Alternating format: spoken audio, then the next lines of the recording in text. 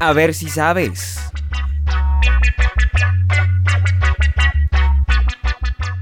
Muy bien amigos, bienvenidos. Mi nombre es Camilo Rodríguez Lucumí y en este programa compartiremos algunas curiosidades que tal vez desconocías. A ver si sabes.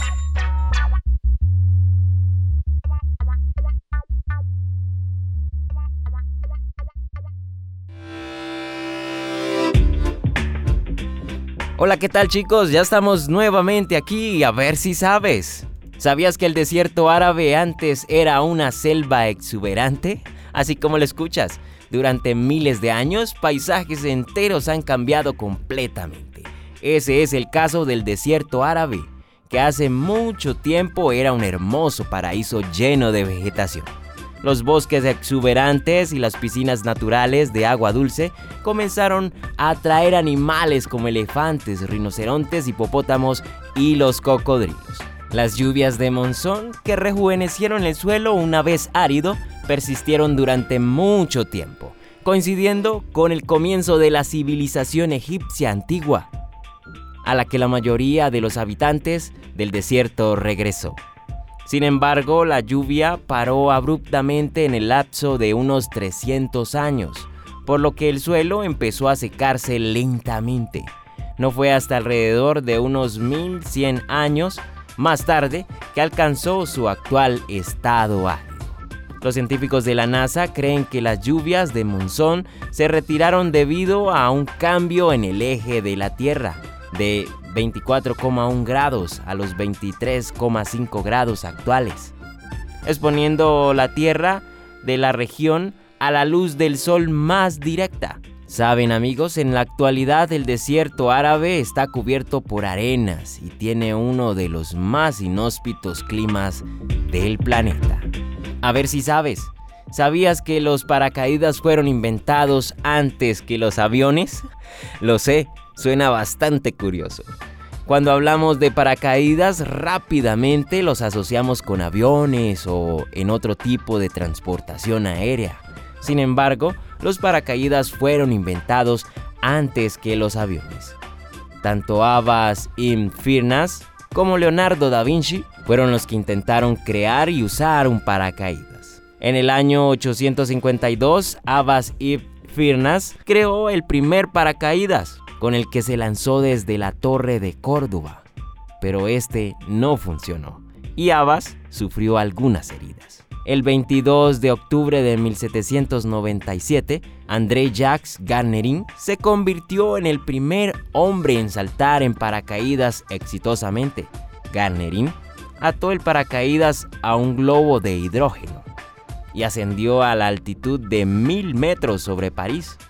Luego trepó en una canasta y cortó el paracaídas del globo. A partir de ese año, los paracaídas se convirtieron en un elemento habitual del equipamiento de los pasajeros de los globos aerostáticos. Durante la Segunda Guerra Mundial, los ejércitos generalizaron el uso de los paracaídas mediante cuerpos especiales, que eran lanzados en zonas situadas detrás de las líneas del enemigo desde aviones de transporte. El diseño de los paracaídas ha ido mejorando con el paso del tiempo. Existen diseños especiales, controlan la velocidad de descenso, el efecto del viento y mantienen la estabilidad según el peso y la forma del objeto que transportan. Otros paracaídas especiales se utilizan para desacelerar naves espaciales, cohetes experimentales, aviones y coches deportivos. A ver si sabes, ¿sabías que los osos polares tienen 3 párpados que los protege de los rayos del sol reflejados en la nieve? Los osos polares tienen una membrana nictitante o tercer párpado, una telilla transparente o translúcida que actúa como gafas de sol y los protege del fuerte reflejo producido por la luz y la nieve de su hábitat. Cada ojo contiene una membrana que les protege contra los destellos. Así es, el tercer párpado reduce la cantidad de radiación UV que entra en los ojos, protegiéndolos de la ceguera de la nieve. La pérdida temporal de la visión causada por el brillo de la luz reflejada por grandes superficies de nieve o hielo. Además, los protege del frío que tienen en su hábitat. Y no solo eso, también les permite ver mientras nadan bajo el agua. ¿Sabías esto? A ver si sabes. ¿Sabías que el tren más lujoso de Sudamérica sube tan alto que es necesario usar oxígeno? Así es, el Belmont Andean Explorer es el primer tren de lujo que tiene Sudamérica.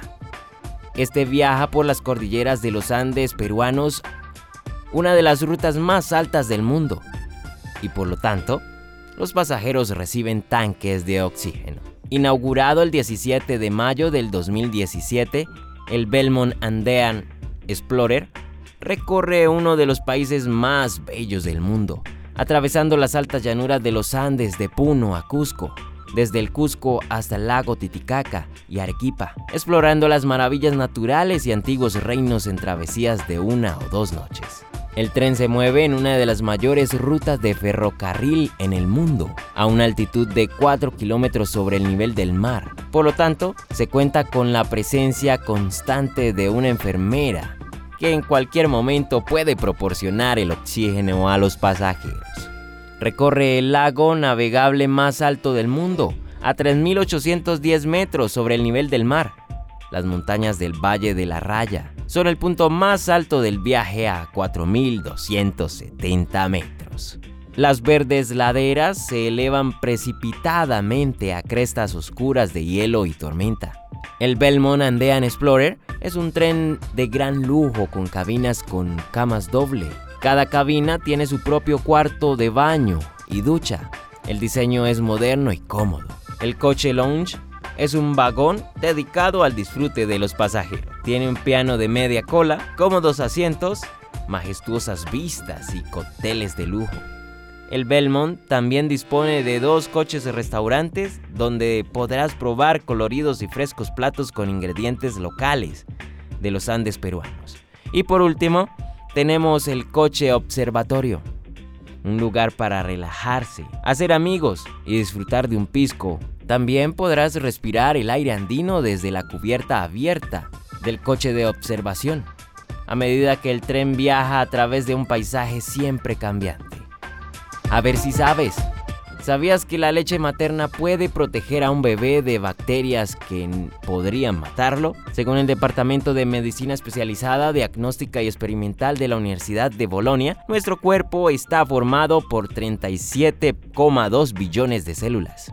¿Se te hacen muchas? Pues el Instituto Weizmann de Ciencia de Israel reveló que existen menos de 40 billones de bacterias, las cuales están tanto fuera como dentro de nuestro organismo.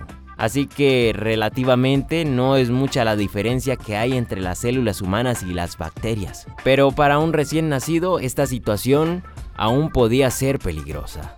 Esto debido a que su sistema inmunológico todavía no ha terminado de desarrollarse. Apenas tiene un día de nacido y las bacterias ya comienzan a atacarlo. Y como él no puede combatir solo contra los gérmenes, estos invisibles seres pueden resultar letales para el organismo del pequeño. ¿Y ahora quién podrá ayudarle? Es aquí donde la madre entra en acción con la leche materna. Así es, como existe un estrecho contacto con el bebé, los gérmenes que están atacando al infante también atacan a la madre. Pero como ella tiene un sistema inmunológico desarrollado, esta crea anticuerpos que destruyen las bacterias y mediante la leche transfiere estos anticuerpos a su hijo. Y mientras no termine de configurarse el sistema inmunológico del bebé, será la madre quien lo mantendrá a salvo. Por eso se espera que en las primeras etapas ingiera aproximadamente medio litro de leche materna. Así, le dará los nutrientes necesarios y también lo protegerá de algunos peligros que no se pueden ver a simple vista. ¿Conoces otro beneficio de la leche materna?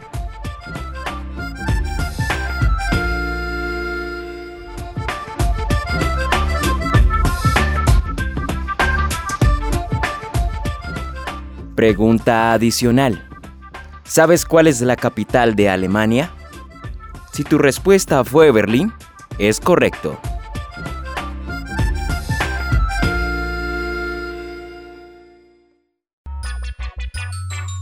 Muy bien amigos, eso es todo por hoy.